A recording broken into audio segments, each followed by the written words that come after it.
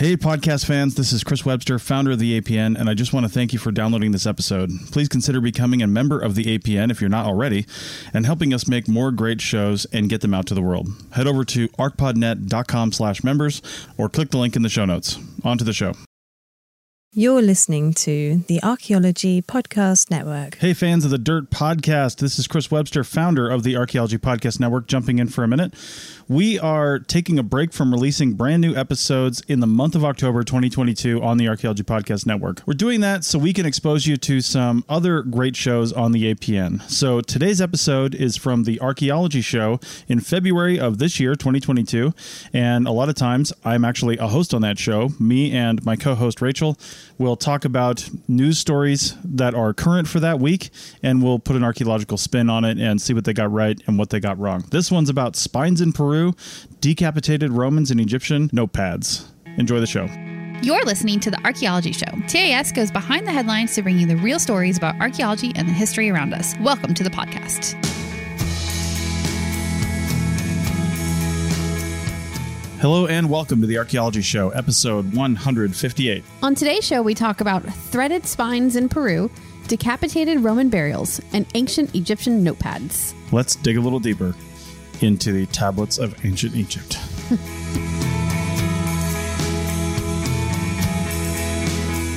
Welcome to the show, everybody. How's it going? Pretty good. Yeah, we are sitting in front of the Pacific Ocean, but it's really more the Gulf of California and where the Pacific Ocean meets, halfway between Cabo San Lucas and Cabo San Jose, Mexico. Yeah.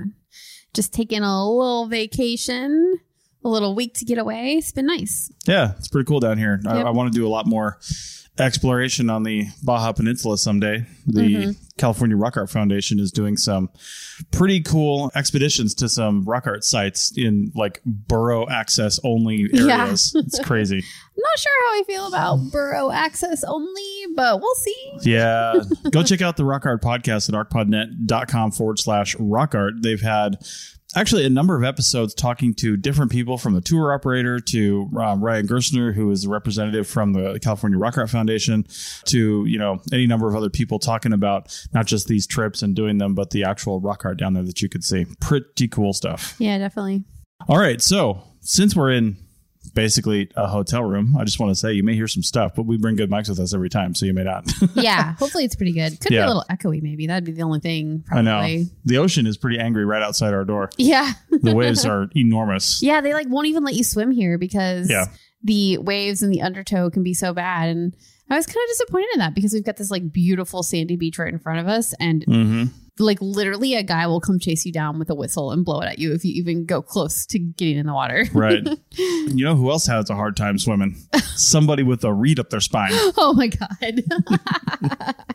So there's a article in The Guardian, and we have actually a few links to this article from different places, but this particular one caught our eye, and it says, and it's called "Native Peruvians Threaded Corpses' Spines Onto Sticks, Study Suggests." What's this all about? Yeah, so basically 192 spines were found to have been threaded onto a reed or stick type of material after they were decomposed at some point. And this is in Peru. It's in the Chincha. I'm going to go with Chincha. They were found in the Chincha Valley of Peru, which is kind of southeast of Lima. And the Chincha people were absorbed into the Incan Empire somewhere around 1400-ish. And they were really a flourishing group or population, because the Incan people had sort of almost like a Roman view of absorbing people and cultures. They'd bring them in and then just sort of let them do their thing.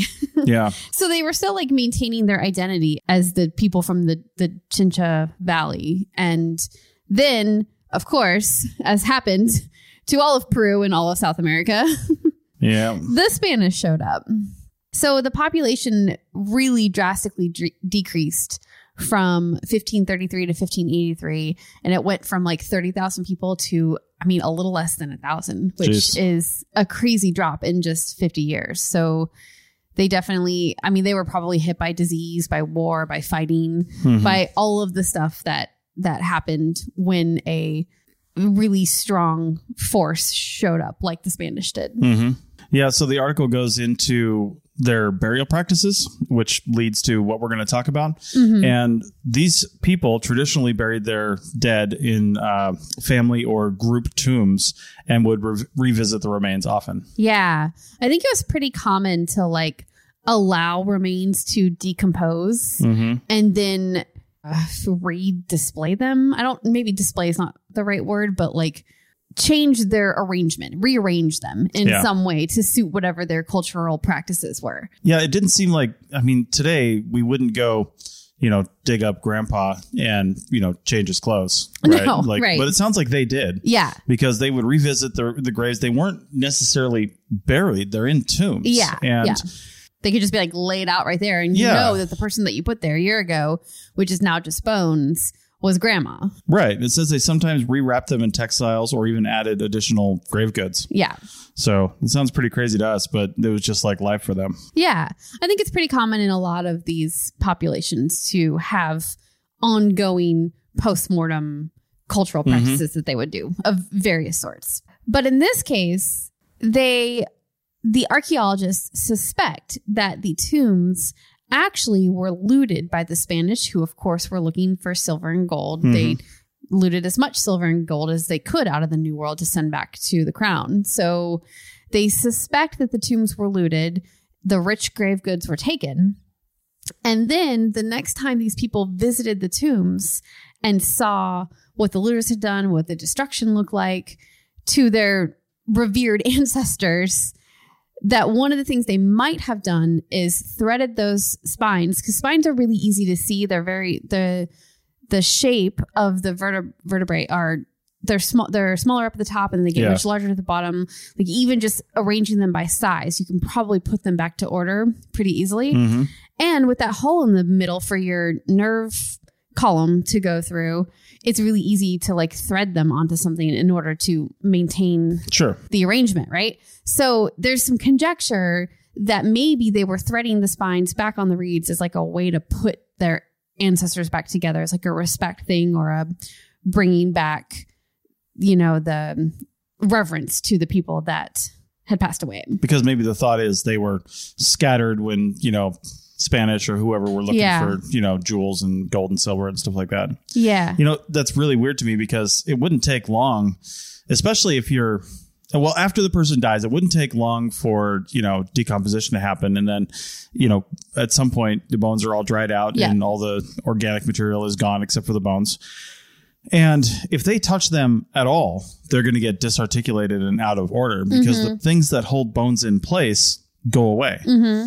So I'm kind of wondering, like, at some point, it is conjecture as to they did this to sort of put their ancestors back together. But I'm also like, maybe they just did it after their ancestors decomposed anyway and it had nothing to do with the Spanish. Just to like keep them together. Yeah. I think that part of the reason why they are coming up with this hypothesis is because the burials that are like this tend to date to like the 100 years before the Spanish got there and the 100 years after. So it's like a pretty tight, like 200-year time frame that coincides with the Spanish arrival perfectly. However, as we know, as scientists, correlation does not always equal causation. And there could have been something else going on in this group of people that made them want to thread the spines onto sticks in order to keep their people together. Yeah, and the other thought behind this being done in response to looting and destruction is that they were often put together out of order, like the the vertebrae. Right, so they were picking them up off the floor and putting them back together, like threading them back on. But not perfectly. Yeah. But I'm like, did they just not care? And it was like the representation of their ancestor that mattered, or they really couldn't see that it kind of goes from big to little. Like you would see that if you saw the dead bodies in your life, like what order they go in. And I'm just wondering what the purpose would be to not concerning yourself with how they go back on. That's very strange. Well, I get that though, because although they do grade in size, they get larger as you go down the spine, but it can be kind of hard to tell, especially up in the smaller ones. Oh, sure. At the top, like which one is in which order. Like, but I got the impression they were wildly out of order. Yeah. Because you could just like tell. Yeah. Yeah. Well, maybe. I don't know. What to a bioarchaeologist is wildly out of order. It's true. Is maybe not necessarily wildly out of order to a person who just sees grandma's bones in a heap on the floor and is just trying to put them back together as best as possible. Now, the picture that is accompanies this article shows the large vertebrae up by the neck and the small ones. They look size graded, but they're backwards completely. It's almost like it was like they had already excavated and done some stuff here, and somebody put it back just like in the wrong orientation almost. It's possible. That's what it looks like to me. It's so hard to say with stuff that happens after the body was buried, because when something is in situ and you have the full shape of the skeleton, it's so easy to see where the body was placed when it was put into the grave or the tomb or whatever it is. But when it gets touched afterwards, like it's just so hard to say who did it and what their intentions were at that point. Right. So when I worked in Peru, I did have the opportunity to work on a cemetery. It was still in a desert environment, but it was in like the northern coastal area.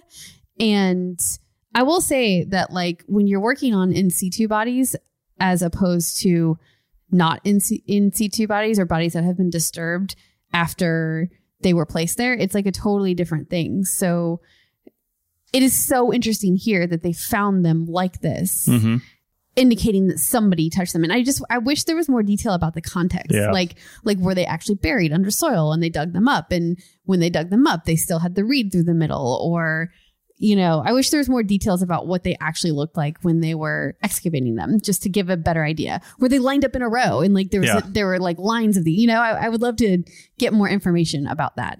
I think literally every archaeologist on the planet has said, I wish there was more detail about the context. I know. It's like what we do. I know. It's like the news articles never quite give you as much information as you want as an archaeologist. It might be enough for like the general public, but not for archaeologists. So there you go. All right. Well, these guys may have had their spines rearranged, but at least they still had their heads about them. Unlike a group of Romans found in southern England. That's right. It's more fantastic HS2 finds from the UK. Back in a minute. It's Chris Webster again. If you haven't checked out our new parent website, kulturomedia.com, then please do. Kulturo is spelled Kulturo, and it's where we promote all of our live events. We've got one coming up in November. Check it out over at Kulturo when it gets posted. If it's already happened and you're hearing this, then as a member, you can go to your member pages and see the event recording. Our live events are always free, but you have to show up during the event to see it. So that's kulturomedia.com for all our live events and more. kulturomedia.com.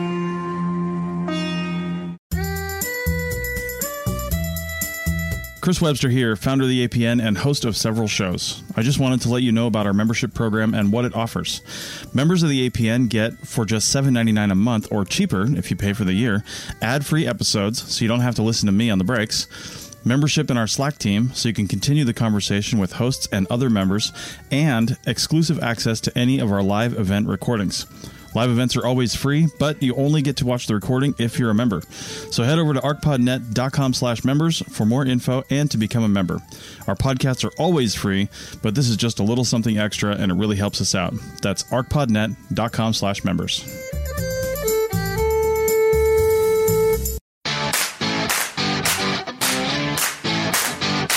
This is Chris Webster at the APN. I'm also a project manager for several industries. I wouldn't be able to keep on track with really anything if it wasn't for Motion. With Motion, I just say what I need to do, how long I think it will take, what sort of priority I think it has, and Motion builds my day for me. It'll even build in breaks because, let's be honest, it's hard to remember to stop to eat lunch sometimes. So head over to arcpodnet.com/motion for a free trial and a discount if you sign up. You'll kick back a small amount to the APN if you do. That's arcpodnet.com/motion. Welcome back to the Archaeology Show, episode 158. And as we mentioned, heads are going to roll in this one. Oh, wait, they already did roll. They did, indeed. Yes. So what did they find on HS2? High Speed Rail 2. I know. HS2 in UK. again. That's right. And we have talked about this thing multiple times now on multiple episodes. And we're probably not done. Because they keep finding cool stuff. And they also have a really great like marketing representative or something, because they're definitely getting a lot of play every time they discover something cool. So it's really great that they're finding cool things and they keep, sharing them with the world. But it does seem like we keep encountering them like every week. So this time there were approximately 40 decapitated Roman skeletons found in a cemetery in southern England. And this cemetery is located in Buckinghamshire, and it is the biggest Roman cemetery that has been discovered in this area. How do they keep all the shires sorted? Everything's been found in a shire of some sort. I know. And actually a quick note about the names, and we've talked about it before, and we'll try not to be total American jerks about it. Yeah. But I struggle to keep the names of the different places separate because they all kind of seem the same. And I think that this cemetery is associated with the same market town that we talked about a few episodes back. Mm-hmm. It wasn't obvious on their website, and I couldn't find that specifically, but I believe it's the same area that we're talking about. These names don't sound familiar to me, though. Buckinghamshire and village of Fleet Marston. Yeah. We haven't talked about that yet, but yeah, I don't really know. I mean, it's possible that these were in the same, I don't know if they call them counties there, but what we would call a county or a region, because it was Roman presence and, so on and so forth. But anyway, regarding that, we have talked about, when I said, we haven't sound familiar, we have talked about these a number of times as regular listeners to the show will know. So listen to some of our past episodes to find out what they found. Yeah, definitely. And I'm sure our future episodes. Probably. If you're listening to this in the future. So there are 425 burials total. 40 of them were decapitated. And the thought is that those decapitated bodies were probably from criminals, and it was a decapitation style punishment. Mm-hmm. So dang, don't mess with Romans. That's right, because they're gonna decapitate you if you do something wrong. The image here that's associated with the CNN article that we're actually talking about here, and I think there's a couple others that we're linking to, but the image is, again, you got to look at this as though from an archaeologist's side, because there's a hole, it looks like a grave, and there's a skeleton lying in it, and then there is the head of the skeleton is between the ankles of the deceased person. They dumped the body in and then put the head between the legs down basically. At the feet, as far away from the head as they possibly could. Now, do you think that was an additional punishment thing, to put your head at your feet and not up where your head punishment? should be? Yeah, some kind of spiritual thing is. I mean, it's the Romans. I'm kind of surprised they didn't put it under their ass. You're going to live the rest of your life with the head up your ass. Your head up your ass. But I'm saying, look at this picture though, because this is clearly staged. There's articulated and clearly defined ribs and pelvis and all the other bones.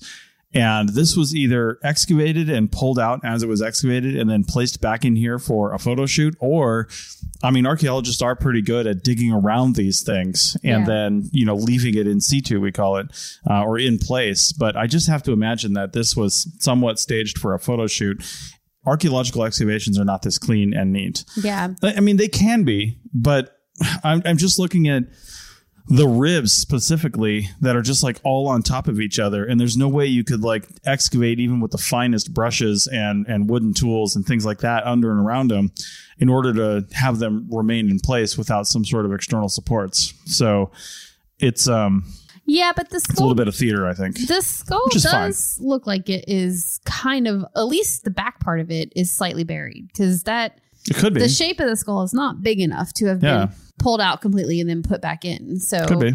I'm not trying to slight anybody that's done this. I'm just saying, sometimes what you see in the media is not representational of actual work, but sometimes it's set up so we can tell a story and we can tell it well. Yeah, it can definitely happen. Yeah. And I would love to learn about what the vertebrae look like up at the top where the head was, disconnected from the body, just to see does it look like it was a sword beheading or how many axe chops, or was it really you should be able to tell that. You should be able to see the marks on the bones that say how the head was disconnected from the skeleton and if it happened pre or post-mortem. So it'd be a pretty macabre study, but if you could line up all these necks and just start looking at them, I bet you could tell where they had to sharpen the axe. Oh, God. Well, you're assuming they all happened at the same time. No, I'm assuming You're right. There could be many, many years separating these burials. And there probably were. Yeah, I just assumed it was like war criminals or something for some reason. Oh, yeah. So, I didn't get that impression. And even in ancient Rome, I can't imagine they were executing groups of people daily. I mean, I don't know. Maybe. Yeah. So this was found in the local village of Fleet Marston, as we mentioned earlier. Mm-hmm. And there were also the remains of an entire Roman village, including more than 1,200 coins, gaming dice, bells, spoons, pins, brooches, all the things you need to live as a sophisticated Roman. Yeah. And this is why I think it might be that same village we already talked about, because those same things were found there. But like they could just be common to like lots of Roman. Yeah, totally. So that's our bad for not being more prepared. But I swear I looked and I couldn't find confirmation. Mm-hmm. Interesting that this was likely used as more of a stopover spot for Romans going to the Roman town of Alcester, which means it was, I mean, you can't get there in like one day. They didn't have HS2 yet. Right. So they had HS0, which was much slower. Yeah. HS horse. Yeah. Horse speed 0. Yeah. Yes. And it was interesting that they would have things like this, but I don't understand why something like this wouldn't just turn into a full-fledged town that says something to the Roman bureaucracy and the mechanics of the Roman Empire. You know, it's like, well, this will not be a town. We're going to declare that. It's just going to be like a stopover and you're not going to live here. Yeah. But some people had to live there to support the people stopping over. They did. I think it's just like that natural way that cities develop on a pathway. You know, some of them get big and some don't, and it might be because there's multiple intersection points at one of them, so therefore more people there and it just gets bigger and grows bigger or whatever. But I mean, like, look at Route 66, right, going through the United States. You know, any city that was on the road got super big and was you know, a bustling town, and then Route 66 the interstate moved to where it is now, which is along Highway 40 or Interstate 40, and all those towns are dead. Anyone that's not on Interstate 40 anymore, dead, gone, done. And that's modern times. So yeah, that happens. The size of the cemetery that they found indicates it may have been far larger and more significant site than originally thought, which I'm not sure what that comment means. Maybe they always knew there was a cemetery here, but now that they're allowed to excavate, they're like, oh, this looks bigger than we thought. Yeah, I think it just means that the town itself was bigger than they originally thought too. So most of the burials in this cemetery were entombed, which is like the full body is buried. And that's pretty common for this time period and the place. You'll see a lot of cremations later on, but at this time it was more of an entombing thing, which is probably why we're getting these full bodies with the decapitated heads separated from the body. We don't usually see that when it's more of a cremation focused cemetery. Yeah. The article mentions that this helps sort of fill the Roman occupation map, like one more pin showing where they were. And I'm imagining it's like one of those pins at a popular touristy restaurant that is just full of pins because the Romans were everywhere. Yeah, but like not necessarily in the UK though, because they weren't there for that long. Yeah, but they were everywhere. And they kind of pulled out pretty quick too. So the Roman occupation of the UK is a very interesting time period, I think. I know, but they were everywhere. Okay. Just like everywhere. Okay. Sure. Yeah. That sounds good. You know what they needed? What? They needed someone to track their movements, and they probably could have used tablets for that. We talk about tablets a lot in the Archaeotech podcast, but you know who talked about tablets first? The ancient Egyptians. The Egyptians. That's right. So let's talk about their first tablets that they used, and they weren't designed by Apple. Back in a minute. Hey fans of APN podcasts, we've got lots of designs over at our TeePublic store. Every purchase helps out the APN with a few cents back to us. Check out the high-quality t-shirts, stickers, phone cases, coffee mugs, and a lot more. There are lots of colors to choose from in most of those items, and TeePublic often runs 30% discounts. So check out the store at arcpodnet.com/shop. That's arcpodnet.com/shop, and click on the link. Welcome back to the Archaeology Show, episode 158. This is our third and final segment, and we are talking about Egyptian notepads. I know. I'm so excited about this one. I know. It is so cool. I never even thought about this at all, but the gist of this story is that there are so many broken pots in ancient Egypt that they would use the bigger sherds to write on, to take lists, to teach their children, to do all kinds of like random notepad type of things on. It's basically scratch paper. It's basically scratch paper. Yeah. But they're pots that are broken. It's like under the printer, you've got all the unused things that were accidentally printed. Yeah. Like back in the day when you print out your MapQuest instructions and there were 48 pages that just had a link on the bottom. Yeah. Yeah. Yep. It's exactly like that. It's just so funny. Yeah. They cataloged more than 18,000 pieces of inscribed pottery, and looking at some of the pictures here, I mean, they really did use some sort of ink to basically just draw on these. Now this says inscribed, which would indicate some sort of scratching, but the picture shows what's basically like an ink. Inscribed as in there are words there. Oh, inscriptions. Yeah, like inscriptions. I see. Yeah. I was thinking inscribed in a different way. But I do think that they are all done with ink of some sort. Mm-hmm. I didn't see any pictures of ones that were like carved in, although I suppose there could be. I mean, there's no reason why they couldn't. Although I guess fired pottery might be kind of hard to carve into as well. So I don't know. It was possible. Depends on what you have. Yeah, definitely. So the shards of inked pottery are known as ostraca. Ostraca. Such a cool word. Yeah. And they would use the bits of broken pottery, like we said, basically because they were plentiful and cheap. But we got to back up here for a second, because this article really calls them shards of pottery. They do. Oh, they do. Yeah. Did I say shards? You said shards, but that's because the article says shards. It did. Yeah, I copied it from the article. That's annoying. They're actually shards, which means the author of this article might just be playing Wordle like everyone else is. Okay, so... Because shard was a Wordle word. It was. Okay, so let me give a disclaimer about this article. They seem to have been the type of... It's the type of article where somebody like briefly scanned a couple Wikipedia articles and like threw in some words and some knowledge, I think. Hey, I think you're describing this podcast. Hey, we're a little better than that. But yeah, there was definitely some like contradictory things in the article, but I felt like it didn't take away from the fact that they did find 18,000 pieces of notepad pottery. Yeah. So I thought that was really cool. Nice. Yeah. So I'm not going to forgive them for using the word shard instead, but from reading the article, I think I understand why it happened, because they didn't really truly have an in-depth understanding of the archaeology itself. I'm willing to bet they read whatever the primary source was that they got this from, and it said shard, but probably autocorrected to shard and whatever they were writing. Very possible. And they didn't even notice. Actually, because I wrote that sentence. I didn't just copy that in. And I think that it corrected me from shard to shard without me realizing it. It probably definitely happens. Shard's not a word that most spell checkers or people know. No, I don't think so. No. So anyway, these broken bits of pottery there's a lot of them. They're all around. So they're cheap and free usually, and much more accessible than papyrus would have been for actually doing real writing. And if you're practicing or writing a quick list or something, like why would you waste a precious piece of papyrus on that? It totally makes sense that they would do this. Yeah, and papyrus is a paper made out of a plant, like a reed-like plant. Yeah. It's not just a font used at the Hallmark store. It's says the guy who like only wrote in papyrus back in 2012. I mean, papyrus was pretty hot for a while.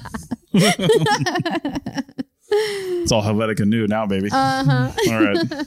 These 18,000 shards were found in the long lost city of Athribis in Central Egypt. And can we just like take a minute to talk about what the words long lost even mean? Yeah. I copied that straight out of the article because, again, I'm just like not super impressed with the way this article is written, even though I think the information is pretty cool. But long lost, like who is that long lost to? Is it lost to foreigners or white people or non-locals? Or was it actually buried and no one really truly knew it was there? Now, cities in Egypt, I mean, I don't know anything about this one, but cities in Egypt can get lost by sandstorms relatively easily. And long lost would imply that, the city's gone. It's been wiped off the face of the earth because people either left there and then it was buried, but it's been written about. So it's known about. And we just don't know where it's at. Yeah. Yeah. And chances are the locals have some idea of what is there because there's stories and like bits of structure might stick out here and there. So, and if there's 18,000 shards of pottery, I mean, it means another 20 or 40,000 if you wrote it out. And, definitely. So I take umbrage with that wording. I'm sure it wasn't truly lost. It was just lost to the people who were excavating it. or the people who are reporting the story, not necessarily to the locals and the people who live there. Right. So this dates to the reign of Ptolemy the 12th, who was Cleopatra's dad. And he reigned from about 89 to 59 BCE, and then again from 55 to 51 BCE. And the break in time there was just because he couldn't wrap his head around why time was going backwards. He's like, why the heck did I start in 81 and I ended in 59? I got to figure this out. And then he came back and just like finished out another 4 years. Oh, so special. Yes. Well. And the shards that they found seem to have mostly been written by students who were learning to write or doing other like repetitive grammar, arithmetic type of work.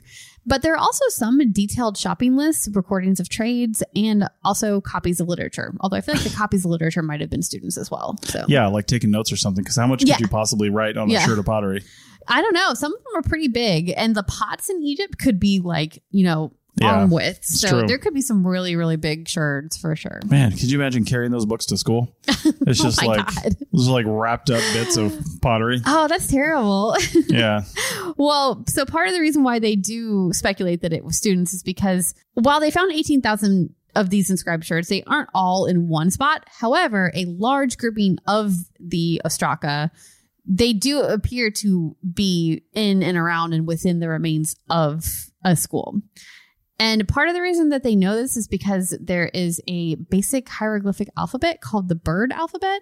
And they found a lot of shards with the bird alphabet hieroglyphic stuff on it. And what is the bird alphabet? Okay. It sounds really cool. It is. It is really cool. This is another thing that I went research deep diving on and struggled to find a lot in the 10 minutes that I gave it. So would you call it a deep dive? Please don't crucify me right now. But we literally get free margaritas at this resort. So I know, right? How much research? Yeah. No. So each letter is supposedly assigned to a bird whose name began with that letter.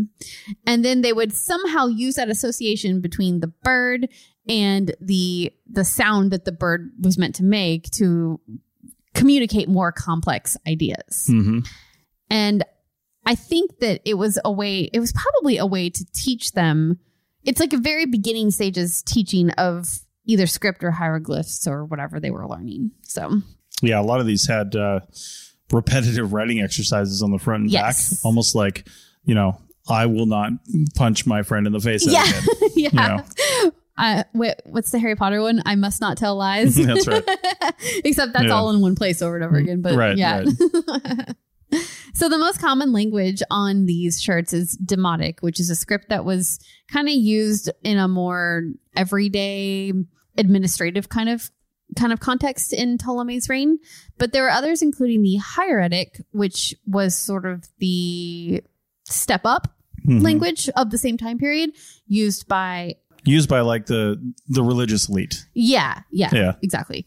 And then there's also Coptic, Greek, and Arabic that also appear in various ways and places on the shards. That just tells you where Egypt was in this whole area, that there's 4 or 5 different languages being represented. I know. It's crazy. Yeah. So there is evidence of Roman influence in the later shards because of reference to Roman emperors and gods. Like there's some reference to Nero on at least one of them and stuff like that. Yeah. The only other large cache of ostraka has been found in the ancient village of, I don't know how to say this, Deir el Medina. Yeah, that's pretty good. Yeah, that's all right. All right. In the winter, they called it Funky Cold Medina. But anyway, that was slightly further down the Nile River. And it was a long time ago, too. It was in 1910 or sometime in the early part of the 1900s. Yeah. And I don't know what down the Nile River means. It flows north, which is one of the few major rivers that does. So does down mean closer to like Cairo, I wonder? Further south, I believe. Further south? Is what they were indicating. Yeah. Okay.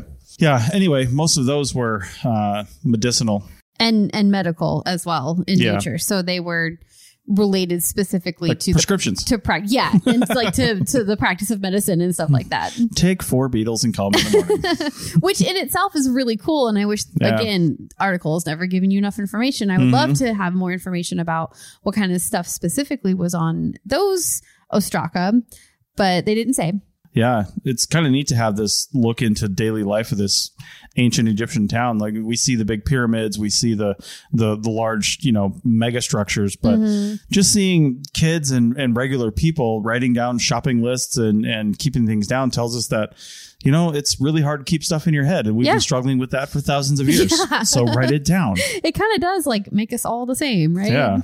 A little bit anyway. And this look into the daily life of what it was like to live in Egypt and be an Egyptian, I think is something you don't normally get, because I feel like the remains that we have of Egyptian towns give us a very specific window into the lives of the elite, because the only people who knew how to write, generally speaking, or who could do the hieroglyphs were of the elite classes. So, but this is kind of a lot more daily life. And the other question it brings to mind is how many people could read and write in ancient Egypt? Right. I wonder if that's something people have studied, because I don't think that the owner of a whole bunch of slaves and also a really fancy house is going to write a shopping list. So, yeah, he must have had people below him who did know how to do that stuff. So, yeah, it's really interesting, how many people really could communicate through written language. Right. And I'm not sure about this kind of town, because I don't know what their big focus was down here, but seems like Egypt was a little bit more modern, so to speak, than a lot of towns of the same time, and a lot of cities, a lot of areas, countries like Egypt is. And I just have a feeling that more people would need to be able to read in order to just, I don't know, follow instructions. Maybe they're handed a sherd for the day that says what work site they're supposed to go to and what they're supposed to, and who they're supposed to meet. Right. Totally. If it was that abundant, why limit it to, schoolwork and stuff like that? Yeah. And if these sherds were found grouped in what they think was the remains of a school, just the fact that they had a school at all means that, some larger chunk of the population was being educated, which is another cool thing to think about, because it's not all just let my people go and stuff like that, Yep. Anyway, interesting. All right. Well, the margarita's empty. Time to go get another free one. Is it free though? I mean, can you really call it free? It was free after we paid for it. Right. So after that, they're all free. Yeah. All right. Well, we will be back stateside next week with another episode. And just by the way, please email us or send us hate mail or love mail, depending on what you think. But we have been considering going through the 4 Indiana Jones movies, maybe not back to back as episodes, but going through them and kind of talking about some of the things in those movies. We all know they're fiction. That's okay. and there might be some people here going, I'm not listening to yet another Archaeology Podcast Network episode about a video game about or fictional a movie. Things. Yeah. However, people of a certain age, myself included, I got into archaeology solely because of Indiana Jones. Yeah. The first movie came out when I was 10 or something. Right. I mean, I made out with one of my first girlfriends during Temple of Doom, because who wants to watch that garbage piece of trash? And it's not garbage. I'm just saying. But it was incredibly influential. And, with I don't know where flying came in, probably my grandfather and RC model airplanes and stuff. But when I was a kid, I wanted to either be a pilot, an astronaut, or an archaeologist. And the archaeologist was because of Indiana Jones. The astronaut was because of probably Kristen McAuliffe and the Shuttle Challenger. NASA. We were in school watching when the Challenger exploded. Yeah. It was in 3rd grade and we were in the library. But all that stuff, and you can't discount the influence that this movie franchise and that character had on archaeologists. So let's talk about what they got right and what they didn't. If you don't want us to do that, let us know. Yeah, do tell us. Yeah. And also, we're planning on doing some fun stuff later on with some anniversary episodes. The Life in Ruins podcast is having a big 100th episode extravaganza, and I'm thinking we might have a 200th. Now, that's almost a year away, but still, if you could help us out with a review wherever you find this podcast and you're able to leave a review. I know Spotify doesn't allow that, but iTunes does. Just head over there and leave a review. It helps us. It helps people find the show because it ranks differently. And it's all things you can do. Help the podcast, and follow us on all the socials and stuff too. You're doing a really good job with fun reels and stuff lately on Instagram, ArcPodNet. That's right. Yeah. ArcPodNet on Instagram, on Twitter, on TikTok, on Facebook, all the socials. So find us there, comment there, but please, wherever you find the podcast, go over and rate us. And Tell us what you think and be honest. We can take it. Definitely. All right. See you next week. Bye.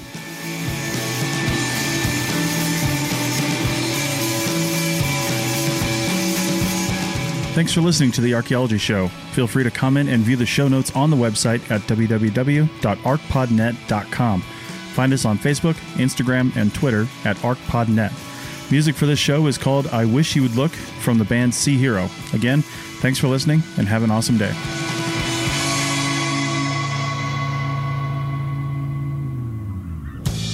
This episode was produced by Chris Webster from his RV traveling the United States, Tristan Boyle in Scotland, DigTech LLC, Cultural Media, and the Archaeology Podcast Network, and was edited by Chris Webster. This has been a presentation of the Archaeology Podcast Network. Visit us on the web for show notes and other podcasts at www.arcpodnet.com. Contact us at chris@archaeologypodcastnetwork.com. Thanks for listening to this podcast. Please consider leaving a review on your favorite podcasting app. You could also consider becoming a member so we can keep content like this free and available to all. Check out pricing and info at arcpodnet.com/members. Thanks again and have a great day.